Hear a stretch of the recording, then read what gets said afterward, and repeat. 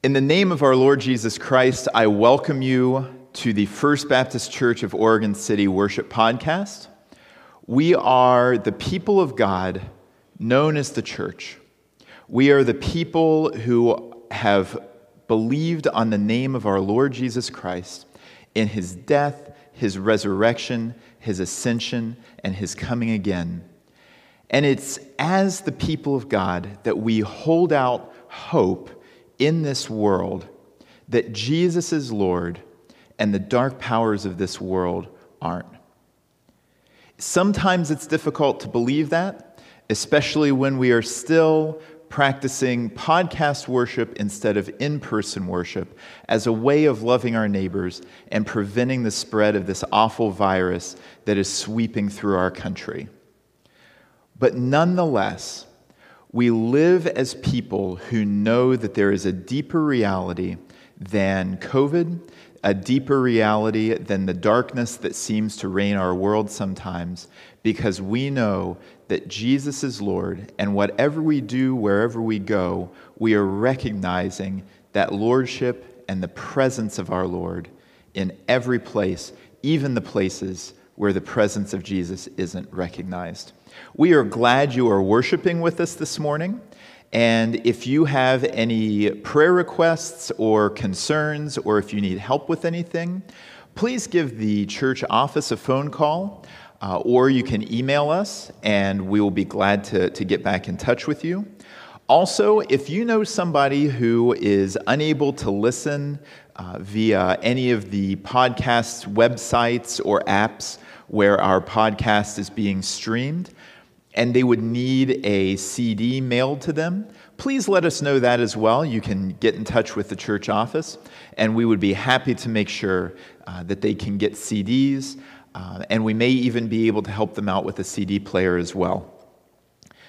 Again, we are glad that you are worshiping with us this morning, and wherever you are, however you're listening, whatever podcast platform or device you're using, it doesn't matter, because the name of our Lord Jesus Christ is being lifted up and praised by all of us listening this morning, and that is what's important.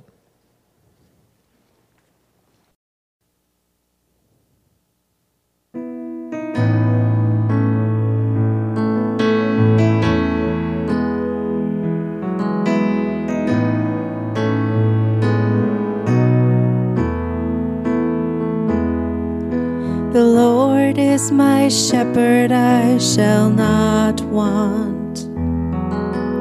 In green pastures he makes me lie down. He restores my soul and leads me on for his name, for his great name.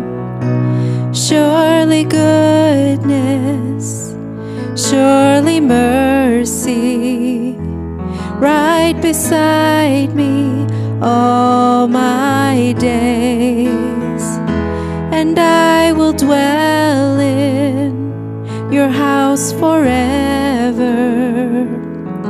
and bless your holy name. You prepare a table right before me in the presence of my enemies. Though the arrow flies and the terror of night is at my door, I'll trust you, Lord. Surely goodness, surely mercy, right beside me all my days, and I will dwell in your house forever, and bless your holy name. Even though I walk through the valley of the shadow of death, I will fear no evil.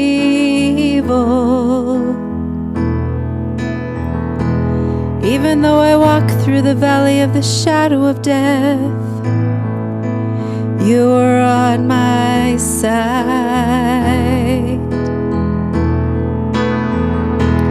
Even though I walk through the valley of the shadow of death, I will fear no evil. Even though I walk through the valley of the shadow of death, you are on my side. Surely goodness, surely mercy, right beside me all my days, and I will dwell in your house forever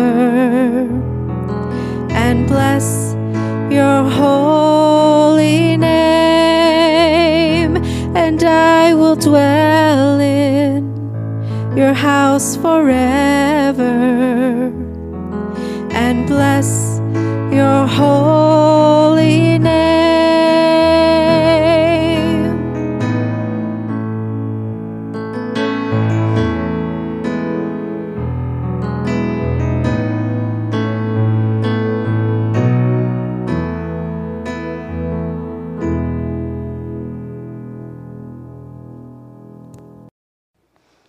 Let's bow our heads in prayer.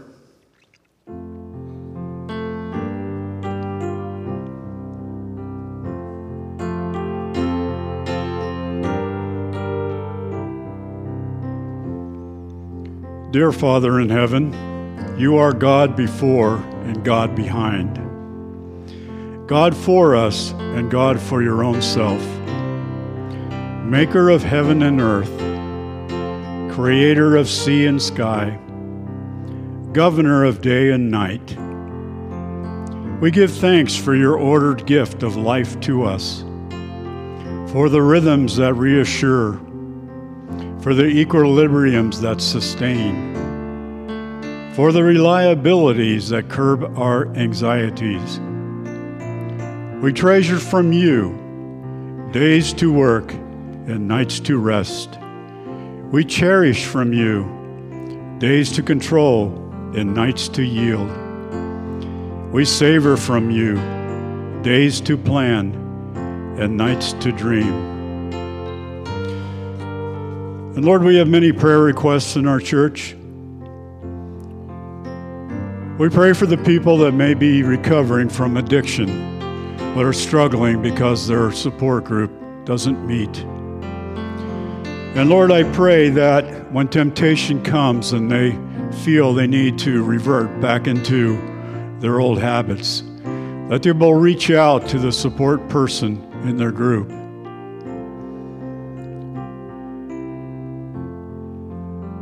We also pray for people whose income still has not recovered. There are many who have lost their jobs. There are businesses that have closed. And they don't know how they're going to make ends meet. And Lord, if they know you, I hope they turn to you, Lord, because you have the next plan for them. So help them to rely on the Holy Spirit as you determine the direction in which they should go. We also pray for those whose mental health is worsened by the uncertainty of the times that we live in. Unfortunately, during times of seclusion like this, depression worsens, and unfortunately, suicide is increased. And Lord, if we know somebody that's in that situation, I hope we reach out and we give them a word of encouragement. We can pray for them. We can lift them up.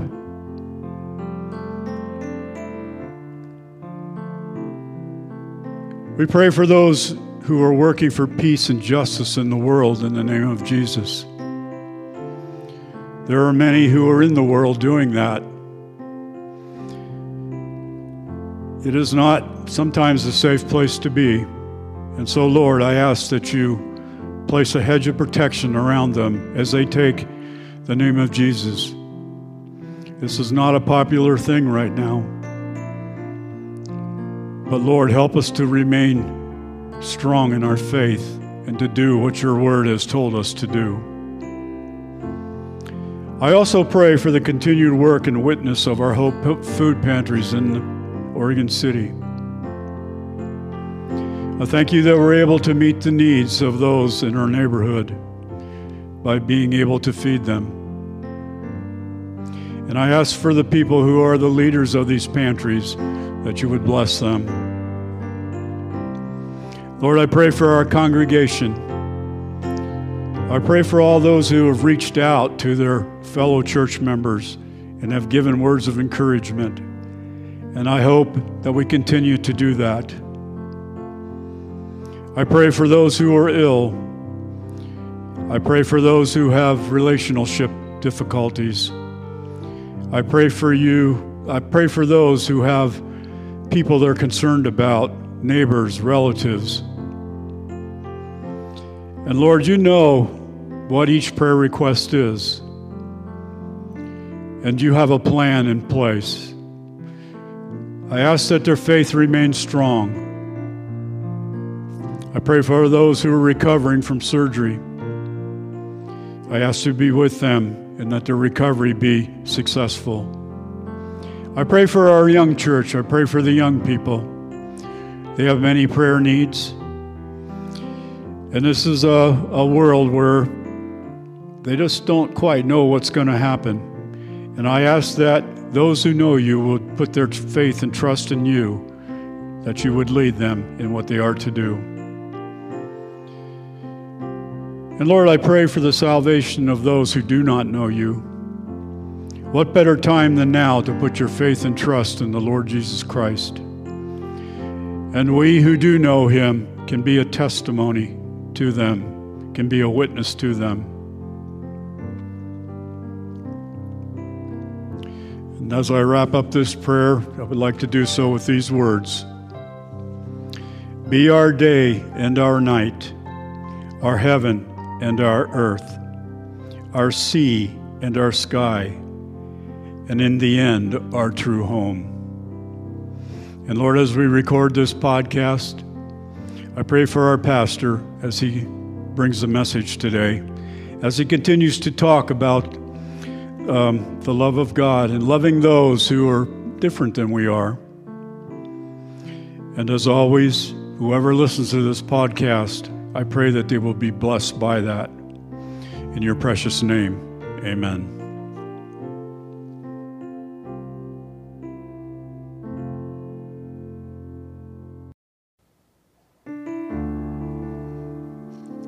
Hear the word of the Lord.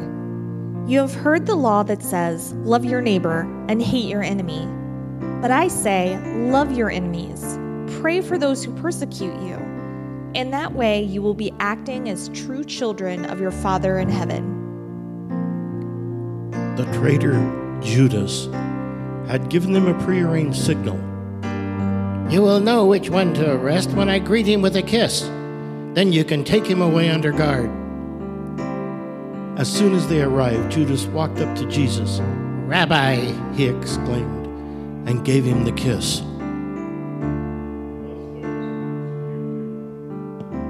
Don't curse them. Pray that God will bless them. Be happy with those who are happy, and weep with those who weep. Live in harmony with each other. Don't be too proud to enjoy the company of ordinary people, and don't think you know it all. The soldiers took Jesus into the courtyard of the governor's headquarters and called out the entire regiment. They dressed him in a purple robe, and they wove thorn branches into a crown and put it on his head.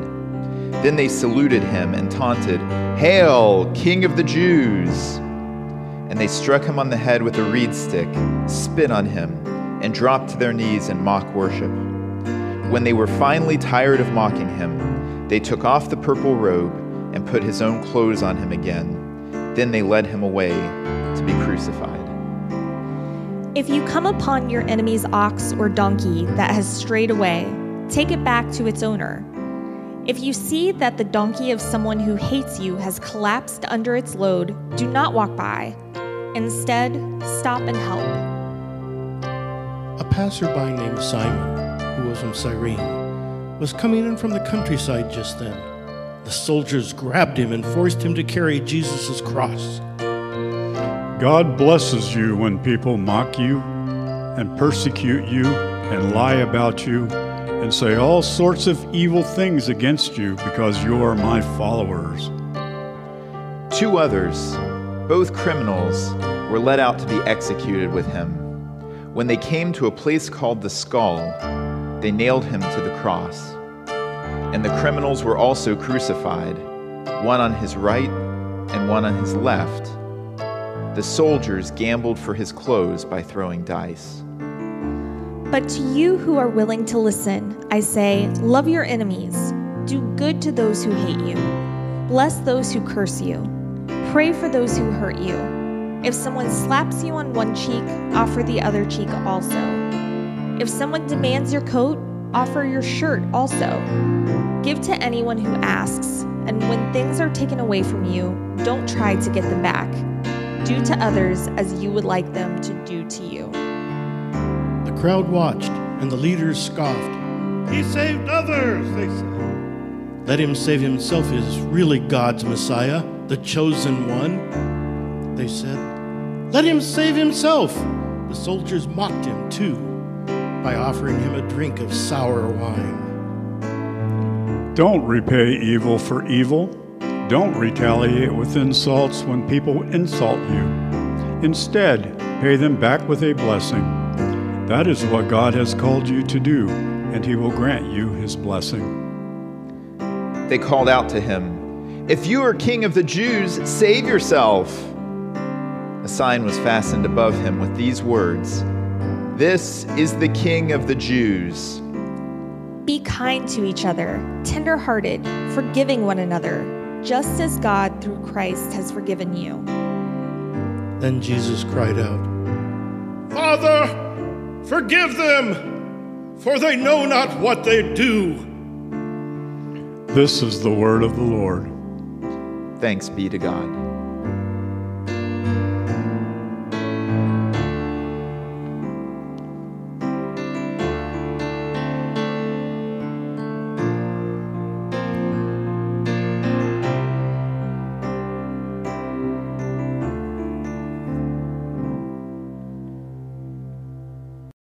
Scripture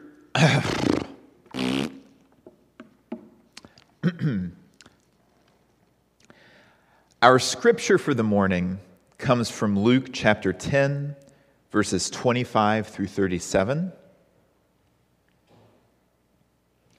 Again, that's Luke 10, 25 through 37, and I'll be reading from the New Living Translation. One day, an expert in religious law stood up to test Jesus by asking him this question, "Teacher, what should I do to inherit eternal life?" Jesus replied, "What does the law of Moses say? How do you read it?" The man answered, "You must love the Lord your God with all your heart, all your soul, all your strength, and all your mind, and love your neighbor as yourself." "Right," Jesus told him, "do this and you will live." The man wanted to justify his actions, so he said to Jesus, "And who is my neighbor?" Jesus replied with a story. A Jewish man was traveling from Jerusalem down to Jericho, and he was attacked by bandits. They stripped him of his clothes, beat him up, and left him half dead by the side of the road. By chance, a priest came along, but when he saw the man lying there, he crossed to the other side of the road and passed him by.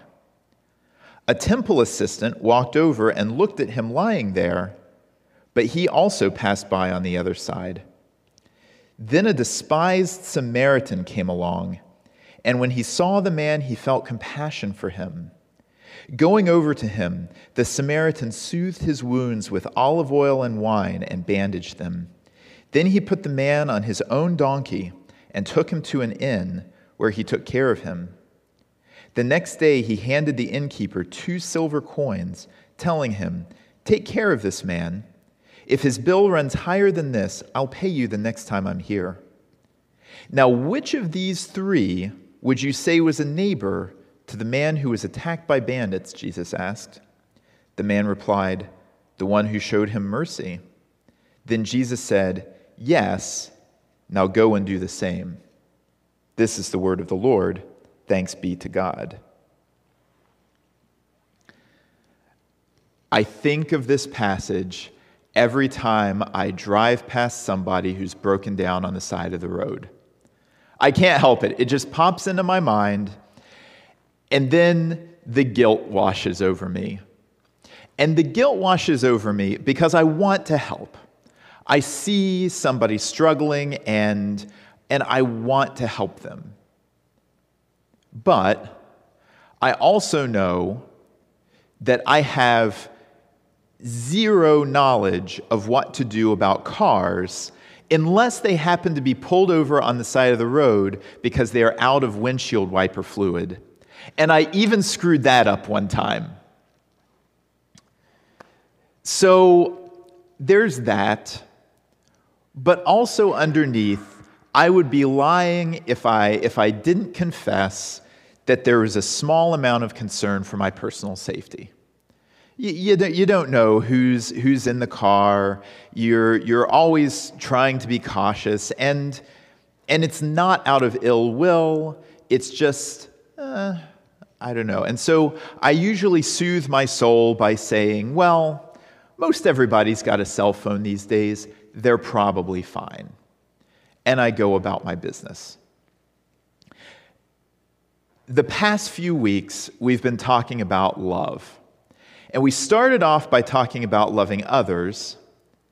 And last week, we talked about the love of God. And this week, we're talking about loving our enemies. And you would think this would be kind of rolled up in loving others. But when we talk about loving others, sometimes we get on the kind of mindset that we're talking about people that we know or other followers of Jesus, which is fine. We need to learn how to love people because I don't think as human beings, particularly human beings who are living at this moment in history, that we have the healthiest view of love. You know, love is a word that's used in marketing. Love is a word that's used at holidays. Love is a word that's used at weddings. And then when people decide to divorce, they say they're not in love anymore. And so love kind of gets battered around. But when we talk about loving our enemy, we have to talk about the word other in a different context. Because we have a tendency to create others. And by others, I mean this. We pick some sort of broader theme or issue or idea that we hold in one particular way and that somebody else holds in a different way. And then that person who holds it in a different way suddenly becomes our enemy when we focus on the difference rather than the person. But we've held this idea and we've made this kind of a banner for who we are and our beliefs about the world. And this other person, believes differently. And so if we want to keep holding that banner high, then we turn that person into an enemy. And everything about them is defined not by their humanity, but by that difference. And there are other ways that we make enemies as well. You know, when we are in community with people, if you don't disagree with somebody at some point, then you probably are not that close with the person, because if you just maintain a superficial relationship, you're not going to disagree about a ton. You might disagree about little things like whether Chicago deep dish pizza is far superior than that flat pancake that they serve in New York, which it is. You might disagree about that. You might disagree about sports. You might disagree about who knows what, but superficial things. Nothing that would ever cause you to actually be that angry with somebody enough that you cannot see past the disagreement. But social media has taken this idea of othering and put it on steroids.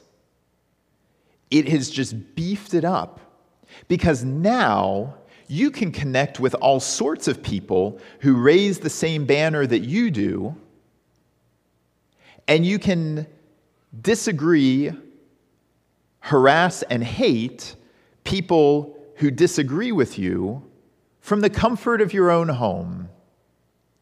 You never have to look them in the eye. You never have to confront them face to face. You just get to kind of hurl insults at them.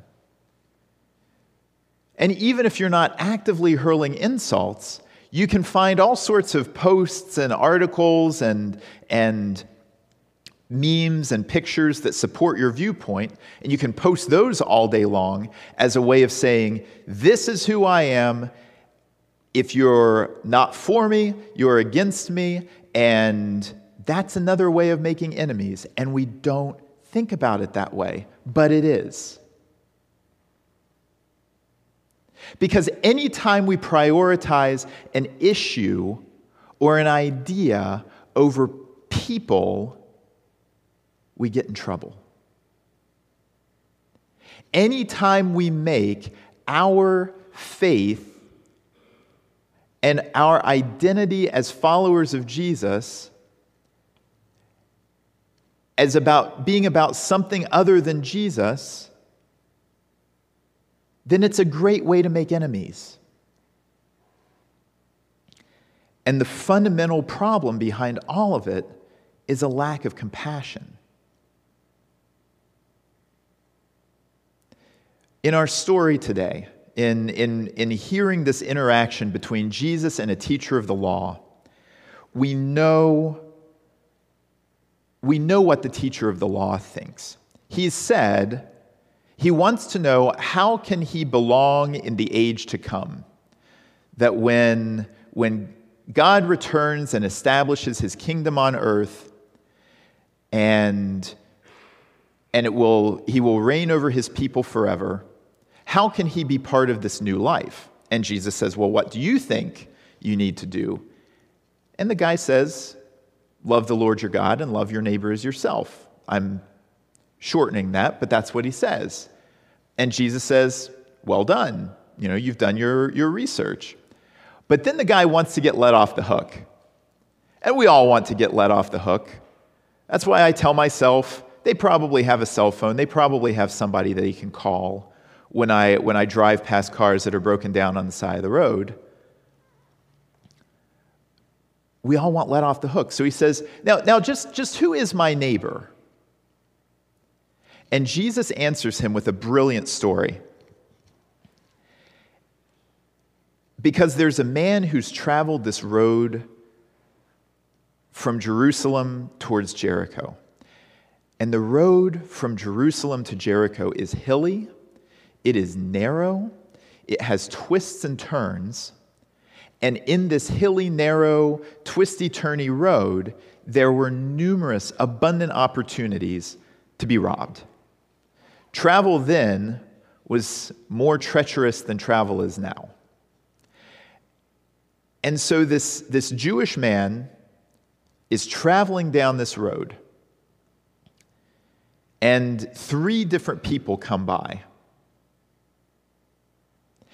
And the story makes distinctions about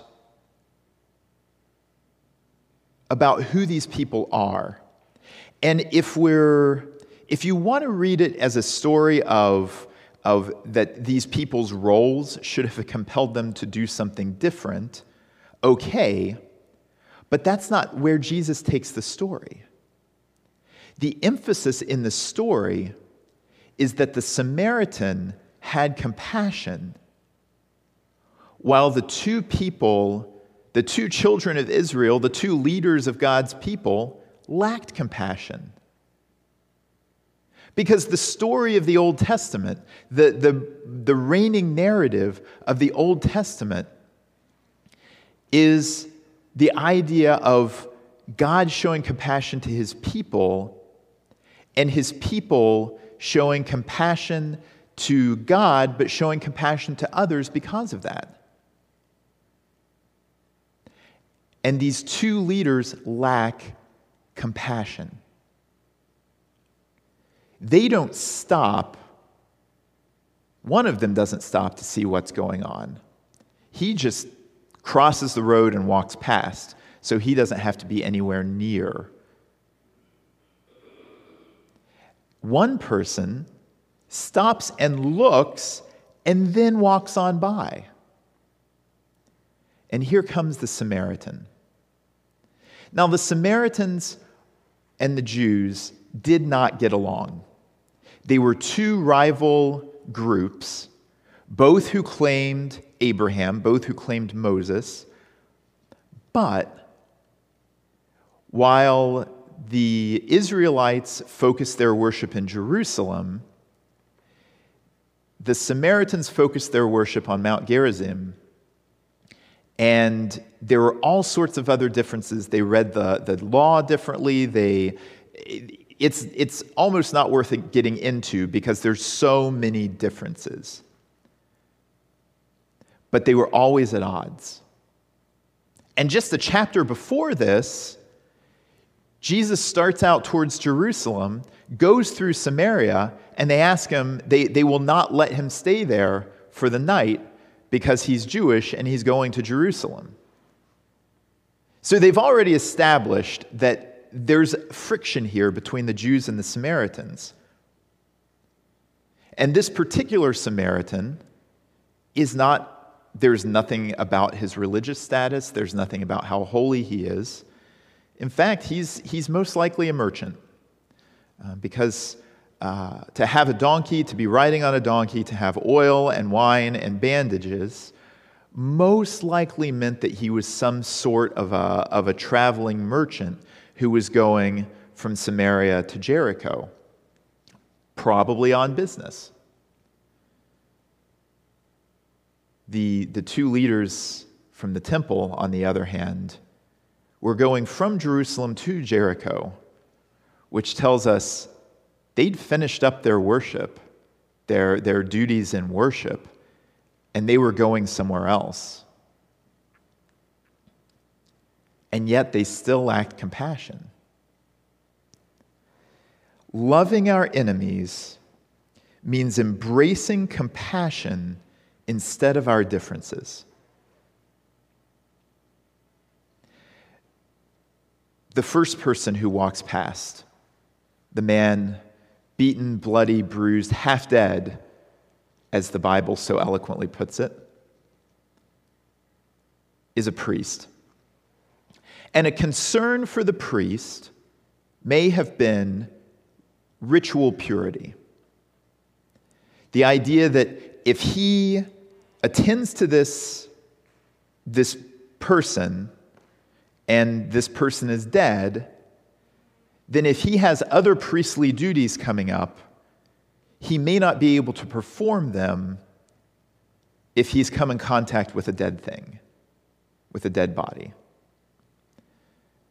And that may have been one concern that led him to the other side of the road. And sometimes, similarly, we get hung up on ritual purity as well. Sometimes we think if we give up these banners that we've created, these big beliefs that define who we are against who somebody else is, that we won't know who we are, or that we won't be right somehow, or that we won't have an identity. But every time we cling to these banners, we give up on compassion.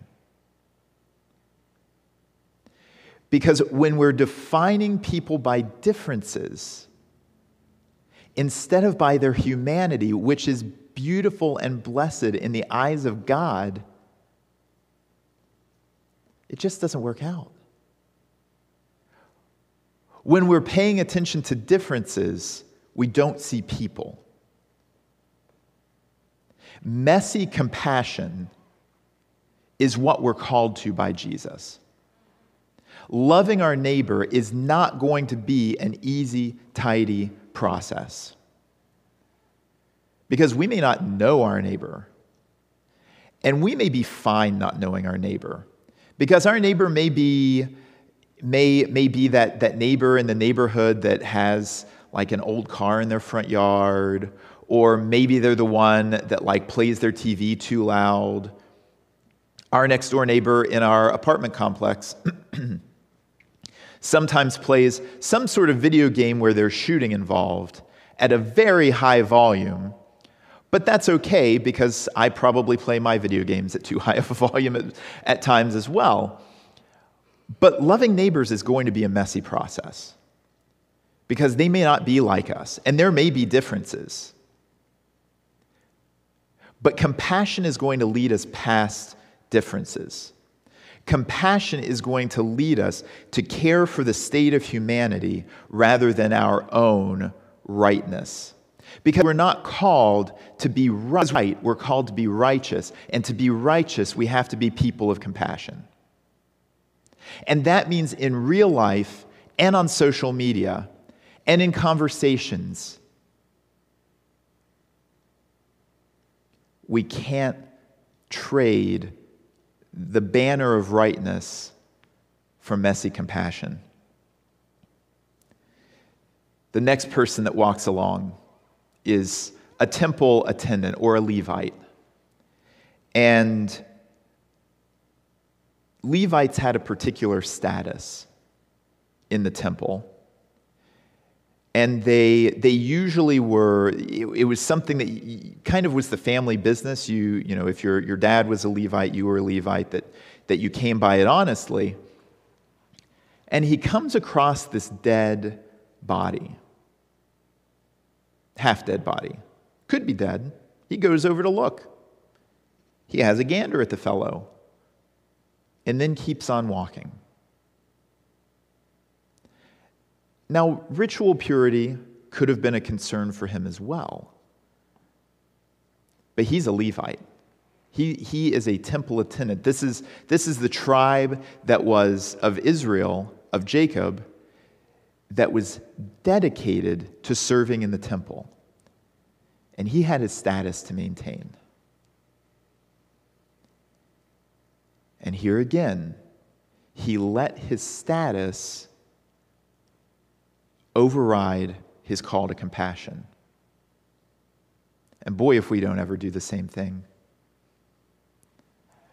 We're afraid that if we don't keep holding this banner high, you know, whatever cause or rightness we have chosen, if we don't keep holding this banner high, then the people who are holding the banner up with us are going to sneer at us, or they're going to reject us, or suddenly we're going to be the enemy, the other. And so we, out of fear of rejection of our peers, keep holding the banner high. And we keep separating ourselves because we like this status. We like our standing. But we're called to abandon that in the name of compassion, in the name of love. Because as we heard in the creative scripture reading for today, Jesus abandoned his status as the Son of God and allowed himself to be beaten, bruised, bloodied, mocked, spat on, struck,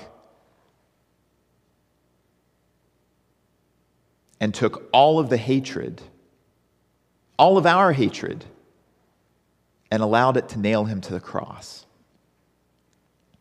And so when we think about our status, our standing, we give that up to love people. Because when I'm concerned about myself and how I look, I'm only going to love people when it looks good for me. I'm only going to love people when it's convenient. And that sort of love is not love. It's this kind of syrupy emotion that when something terrible happens to somebody, we say nice things like thoughts and prayers, or we say, if there's anything I can do for you, just let me know. And that way it lets us love while still not really inconveniencing us a whole lot. Because again, compassion is messy, and compassion involves us seeing the needs of others ahead of the needs of ourselves. And then you've got the Samaritan. And the Samaritan could look and see it was a Jewish man and keep on going. Because he could have crossed to the other side. Just like the priest, just like the temple assistant. But he didn't. He stops and he gets off his donkey. Because up close compassion and love shown through action is what we're called to do for every person, for everyone we come in contact with.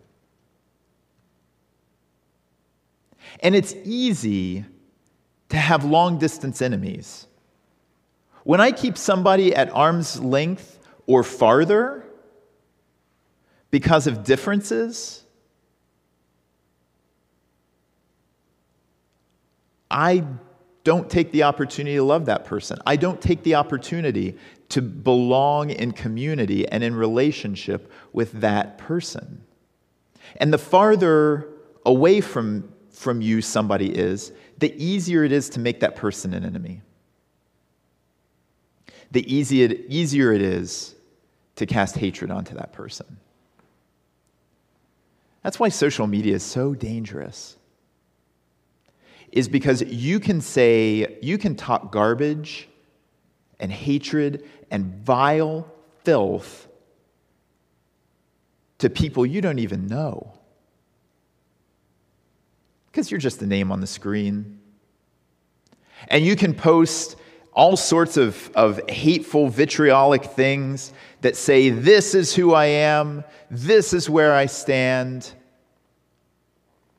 But it separates you from other people and pushes others farther away. But that's not what the Samaritan does. And we have to think about the risk that the Samaritan takes to love this half-dead man. He stops, which stopping on the Jericho road could mean that you're bandit fodder. Immediately puts you at the opportunity for attack. He puts the man on his donkey, he tends to his wounds, so he stops and takes time while he's stopped, tends to his wounds, puts him on a donkey, and takes him to an inn. And we assume that when you go to a hotel, that you pay your money, you get the key, you go up to your room, you sleep for a night, however long you're going to be in the hotel. You go, you get the receipt that you lose in your car, and then you drive home. And it's a safe process now, but it wasn't that way then. And innkeepers could take advantage of the people who were staying with them. But he takes this risk for the healing of this person. And he says, here's money now, and I'll check back in later and see if you need any more money, which is a situation ripe for extortion. But the Samaritan assumes this risk because he saw somebody who was in need, and instead of acting like an enemy, instead of acting like somebody who is at odds, somebody from a group of people who is at odds of the group of people that the man on the ground belonged to, he loved. He did the messy work of loving and showing compassion. We have to love our enemies, because loving our enemies, putting down that banner of rightness, and loving our enemies means recognizing the face of Jesus in our enemies. And if we can't do that, then we don't understand Jesus. Because it was Jesus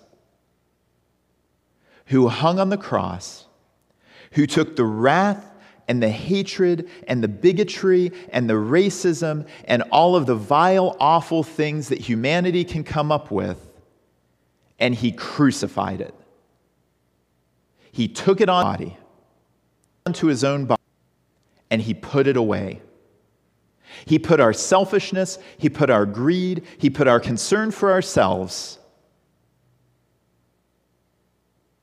into his own body and took it to the grave. And if we continue to allow all of those hateful things to separate us from another person, whether in front of us or on social media, then we don't understand Jesus. But yet Jesus loves us anyway. And if we can learn to love Jesus, then Jesus can help us to learn to love our enemies. But we have to stop creating enemies, and we have to start loving the ones we already have.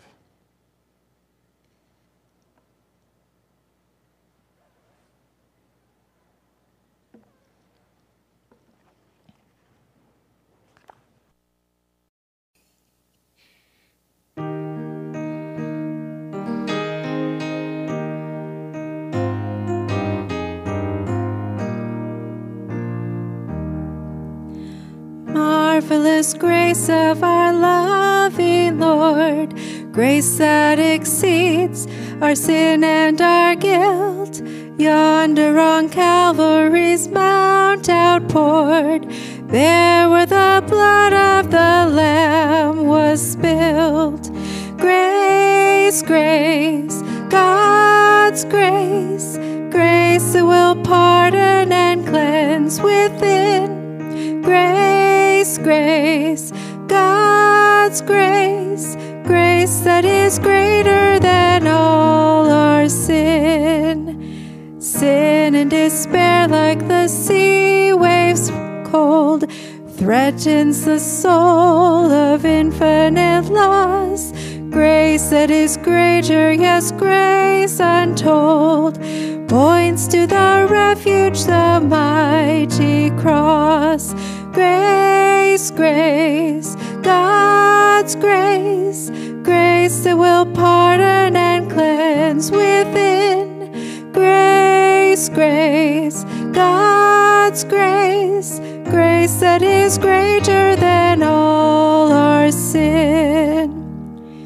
Marvelous, infinite, matchless grace, freely bestowed on all who believe, all who are longing to see his face. Will you this moment his grace receive?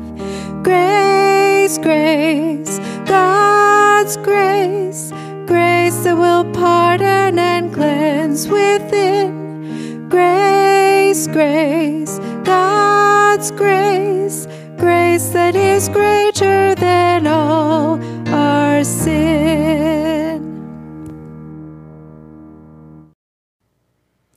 We come now to the time for the Lord's table. And if you are listening to this podcast before 11:30 a.m. Pacific time on the 2nd of August, 2020, we will be having a Zoom communion at the beginning of our Zoom coffee hour, which begins at 11:30. The link to the Zoom is in your Friday email, and it is different than the normal Zoom link and information. So make sure you pay attention to that. If you do not have the Friday email or you have any questions about getting on the Zoom, you can email baptist.church@comcast.net, or you can email us through the church website, and we will be happy to get you the information to join the Zoom. If you are unable to join us on the Zoom, we will now celebrate the Lord's table via podcast. The table of bread is now to be made ready. It is the table of company with Jesus and all who love him. It is the table of sharing with the poor of the world, with whom Jesus identified himself. It is the table of communion with the earth in which Christ became incarnate. So come to this table, you who have much faith and you who would like to have more, you who have been here often and you who have not been for a long time, you who have tried to follow Jesus and you who have failed, come. It is Christ who invites us to meet him here. We proclaim to you a mystery. Christ has died. Christ is risen. Christ is coming again. Let us pray.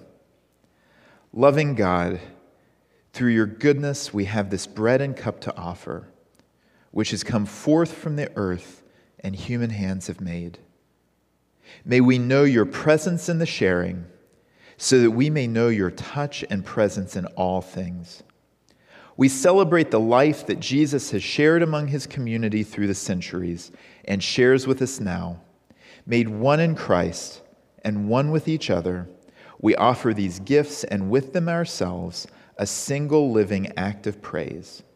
Amen. For I pass on to you what I received from the Lord himself. On the night when he was betrayed, the Lord Jesus took some bread and gave thanks to God for it. Then he broke it in pieces and said, "This is my body, which is given for you. Do this in remembrance of me." And in remembrance of Jesus Christ, who is broken for our sins, to heal the barriers of enmity that we put between each other, take and eat this bread.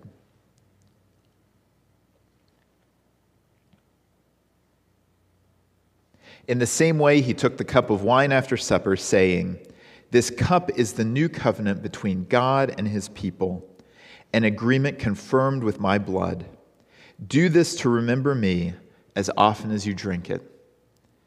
And looking back at what Christ did on the cross and looking forward to a time when we will get to drink this cup with him in his eternal kingdom, we take and drink this cup.